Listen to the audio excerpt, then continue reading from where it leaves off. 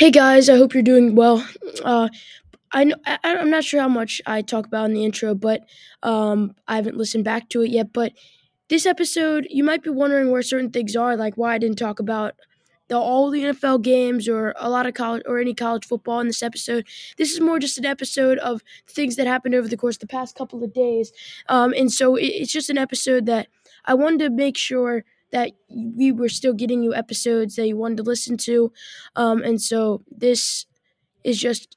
I wouldn't call it a filler episode, just more of a bonus type of episode. Expect a full episode later this week. Enjoy the episode. I said episode a lot. Hey guys, what is up, and welcome back to the show. Now, today we have just a me episode. This is probably going to be around 20 minutes, a little bit shorter. Just a me episode because I feel like we need to get one out. But we are going to be talking about Zach Wilson and saying things that his teammates didn't really like, some comments that he made, basically saying that the blame isn't his fault, and we're going to be talking about how really it is, and how the quarterbacks behind him right now maybe should get a chance again. Number two, are the Vikings okay?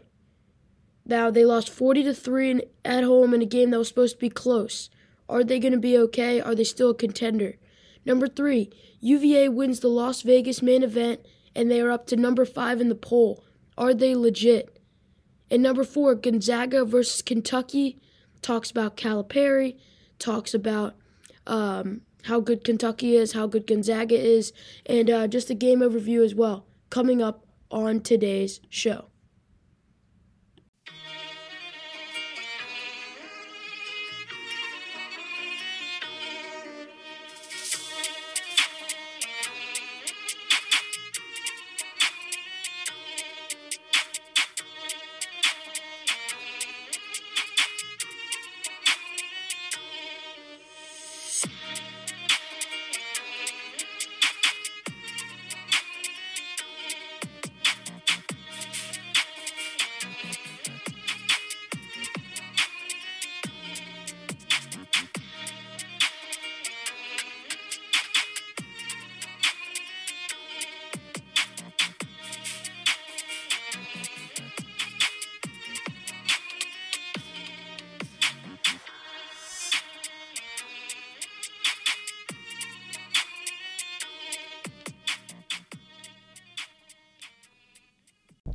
All right, so first things first is Zach Wilson making comments which has some of his teammates alarmed and concerned and not happy over the fact that he's basically saying the blame of these losses, these few losses that like this last game, it shouldn't be on him. And for me, this is, as Stephen A would probably put it, blasphemy. I think it's stupid that he's even saying these things like this. And really, in my opinion, Zach Wilson, if there's a hot seat for players, he should be on it right now, because I would not be surprised if the Jets decided to go back and give Mike White a chance again, or go back to Joe Flacco like they started at the beginning of the season. Because really, over these first 2 seasons, it has not gone well for Zach Wilson. And now for him to even be making these comments, like as if, think of it. Put it this way: I'm not saying Justin Fields is saying this. He's not. He's not making these comments, anything like this. He's just an example. Like, if it would be one thing for if it were to be like Justin Fields, who's been playing really well, but they're still losing, for him to say maybe something like, "Hey, I don't think that this is my fault." But what makes it even worse in this situation is Zach Wilson's not even playing well. If he were throwing 300 yards and 3 touchdowns a game and they were still losing, hey, you might have a little bit of a right to say it, but even at the end of the day, you shouldn't be able to say stuff like that, because really, not only does that affect the chemistry within your organization, making the players question you more, not really like you as well, from a leadership standpoint, it makes it worse for you, and that's going to make it harder to win games. It's going to make it harder to win games because you now have your players questioning you, you have your fans questioning you, and from a fan's perspective, they were already questioning you before because they already felt like you weren't playing very well. So now they're saying he's not playing well, and he's saying it's not his fault, when really we think it kind of is. So now really it kind of is going to get to a point where everyone's kind of questioning Zach Wilson. And so really I think that he needs to eventually find a spot in the bench, not only because he hasn't been playing well, but even more so that he's supposed to be kind of the guy. Yes, he's only a second year, but he's their quarterback. He's the player that the Jets hope is their future QB, because they haven't had one in a good deal of time. Because obviously, look at how Sam Darnold turned out. But they haven't had a franchise QB in a great deal of time. So they're trying to find that, and now people are probably starting to question Zach Wilson again at this point, and it's just not a good look at the moment. And I really feel like that they might need to go back to Joe Flacco even. Mike White played well in a few games last season, and Joe Flacco had a 4-touchdown, no interception, 300-yard game this year, which is, by the way, he threw 4 touchdowns in one game. That's how many Zach Wilson has this year, to go along with 5 interceptions. Yeah, Zach, you're playing really well. It's totally not your fault. Secondly, are the Vikings in trouble? Now, there was already concerns from me.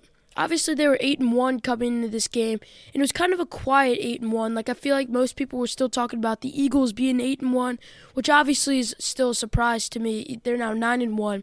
Obviously, I think they're good, but not 9-1 good, so it's pretty impressive to me. But anyways, but this Vikings team, I just think it's kind of I don't really know how to put it. It was already kind of a red flag for me that they were only winning these games by single possessions every single time. Obviously, from a playoff standpoint, that's good, because that means that they're clutch. It means that they can win close games on a consistent basis. But really, that at a point is going to break down on you. And so really, I kind of already thought that they're going to come. There's going to be one of these games, especially a game that they could come out competing against another good team like the Cowboys are, and they're just going to fall apart. And this is exactly what they did in this game. Now, is it a reason to panic yet? No, and there's a couple of reasons why. Obviously, they're 8-2. They only have to win 2 or 3 more games to be a lock for the playoffs, and obviously they're going to be hoping to win more than that. And they're coming off that win against the come from behind win against the Bills. Obviously, there's a little bit of luck to that game, but obviously those types of things happen. That's what's so good about football. Things like that happen. And so really, they were coming off of a Bills win where the Bills are one of the best teams in the league. And Kirk Cousins was 30 for 50, 357 yards. He did throw a couple of picks, but had a touchdown, 350 yards. And he comes in, he doesn't even throw half of that amount of yards.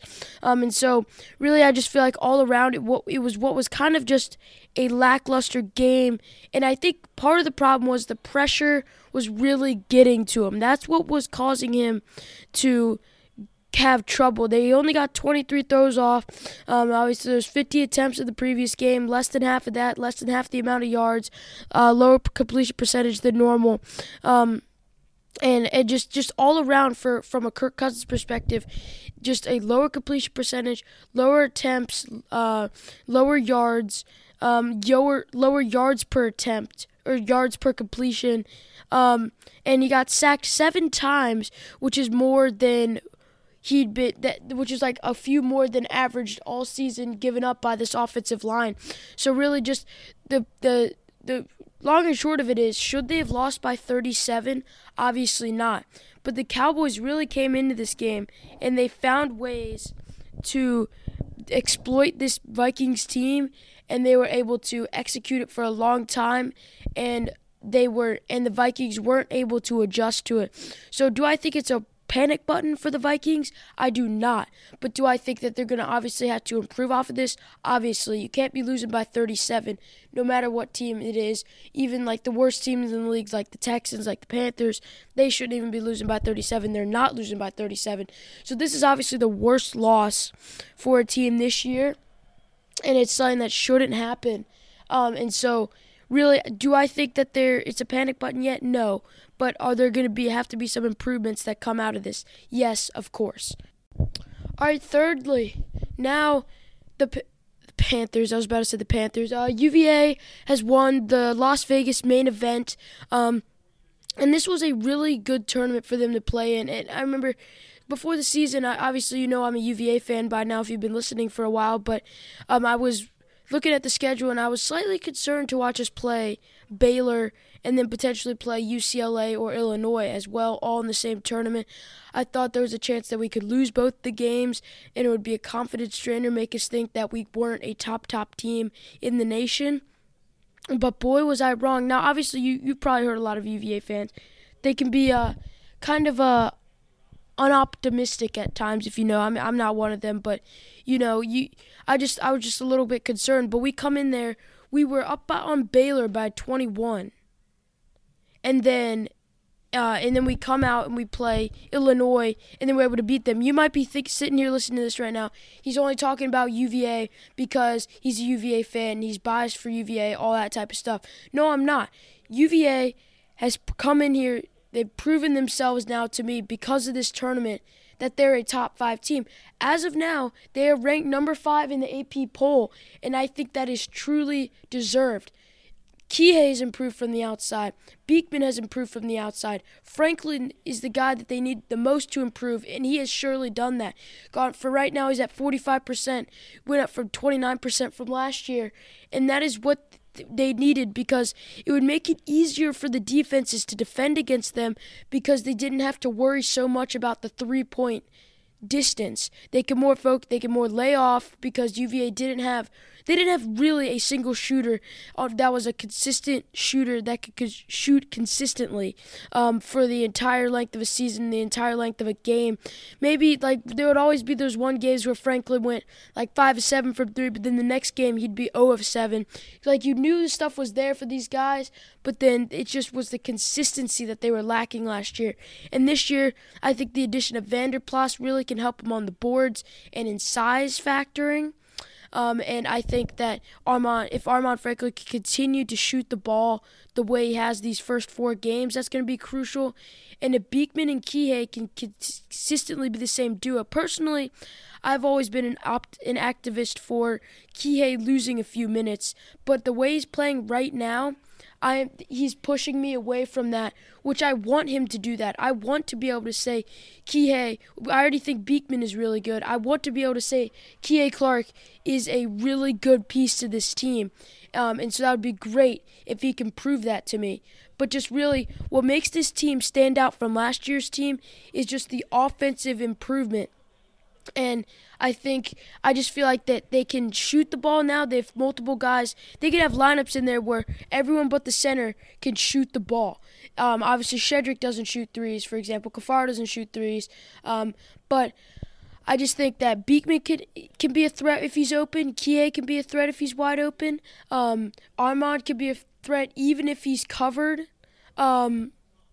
And so really that's just what separates them from last year's team. They're a more versatile offensive team. The defense is obviously still there.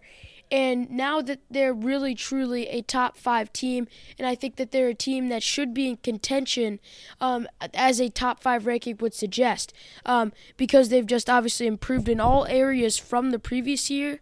And obviously you still got Tony Bennett, right? And so really just this team is worth talking about because they beat a really good Illinois team and they beat a really good Baylor team. It was Keontae George, right? That's his name.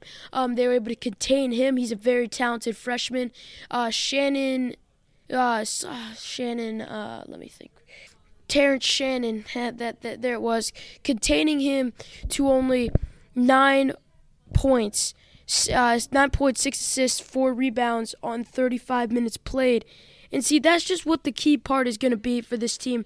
The pack line defense really does a good job of preventing teams from their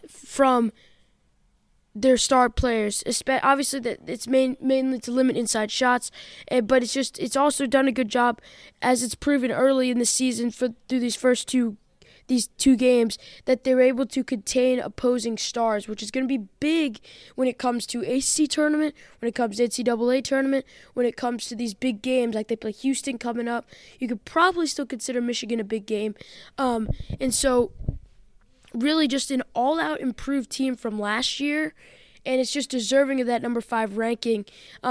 And really, if there's anything that I could say that they need to improve on, it's just I do notice that with the new players like Vanderplas, McNeely, at times they've blown coverages.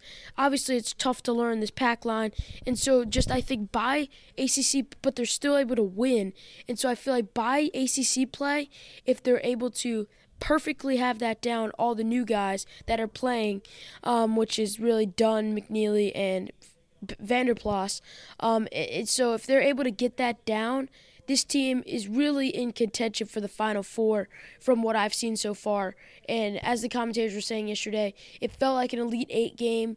And so really I feel like that this is a team that is going to make the tournament and then some at this moment. And so really just talking about what is next for them, I think that they are better than UNC because UNC's had a couple of games like Charleston hung in there with them too much. I feel like to consider them number 1. And so I feel like right now it's Duke and UVA at the top, UNC right below them, right behind them, very close behind. But for me right now, UVA has this opportunity to really come out on top here again.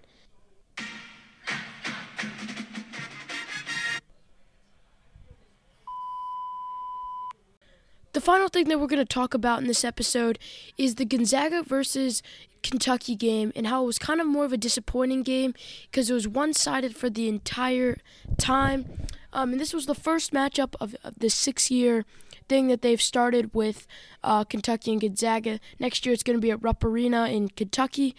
But this game, it adds more to the Kentucky fans' annoyance with John Calipari. Obviously, we remember them losing to St. Peter's in the first round of last year's tournament, and now they come into this year, they lose by 16 to... Oh! Sorry, I apologize for that. As I'm making this, I got the World Cup running in the background. It is 2:39 p.m. right now, and the U.S. just scored. They're now up 1-0 against Wales, and so that's what the screen was for. Let me figure out where I was real fast. They lost by 16 to a solid Gonzaga team, but it's a Gonzaga team that I don't think... I said it before they played Texas. I said it before the season. I don't think Gonzaga is as good as a lot of people seem to think they are. They play in the West Coast Conference, which for a team of their caliber is a cupcake schedule. So it really makes the number 2, the top 10 ranking that they have all the time, seem all the lot better. So, makes that top ranking seem all the better, and it makes it easier to retain that because they don't really play anyone during the season. Over the past 5 or 6 years that they've contained that ranking, they don't have a national championship to show for it. And so just really, I feel like if they were to move to another conference, they would get killed on a consistent basis. And losing by like 19 or whatever it was to Texas is just an example of that. And I think now here with Kentucky losing to Gonzaga this easily in a game where they weren't really in it for a lot of it, I don't believe, it makes it seem all a lot worse. But see, now with John Calipari's legacy and that $52 million buyout they would have to pay him if they fire him, I really don't see that unless a lot gets worse. I don't really see him going anywhere anytime soon. If they have another first round exit as a higher seed in this year's tournament, maybe. But I just don't really see him going anywhere just because the hefty price that Kentucky would have to pay for him, and how good of a coach he's been for them in the past. He's the reason why they're of this prominent of a basketball school. And so really I like in the 21st century. So really, I just don't see why they would fire him at the moment. Obviously, the fans are starting to get fed up with him, but I just don't see why they would get rid of him right now. I feel like it's kind of too soon to make that decision.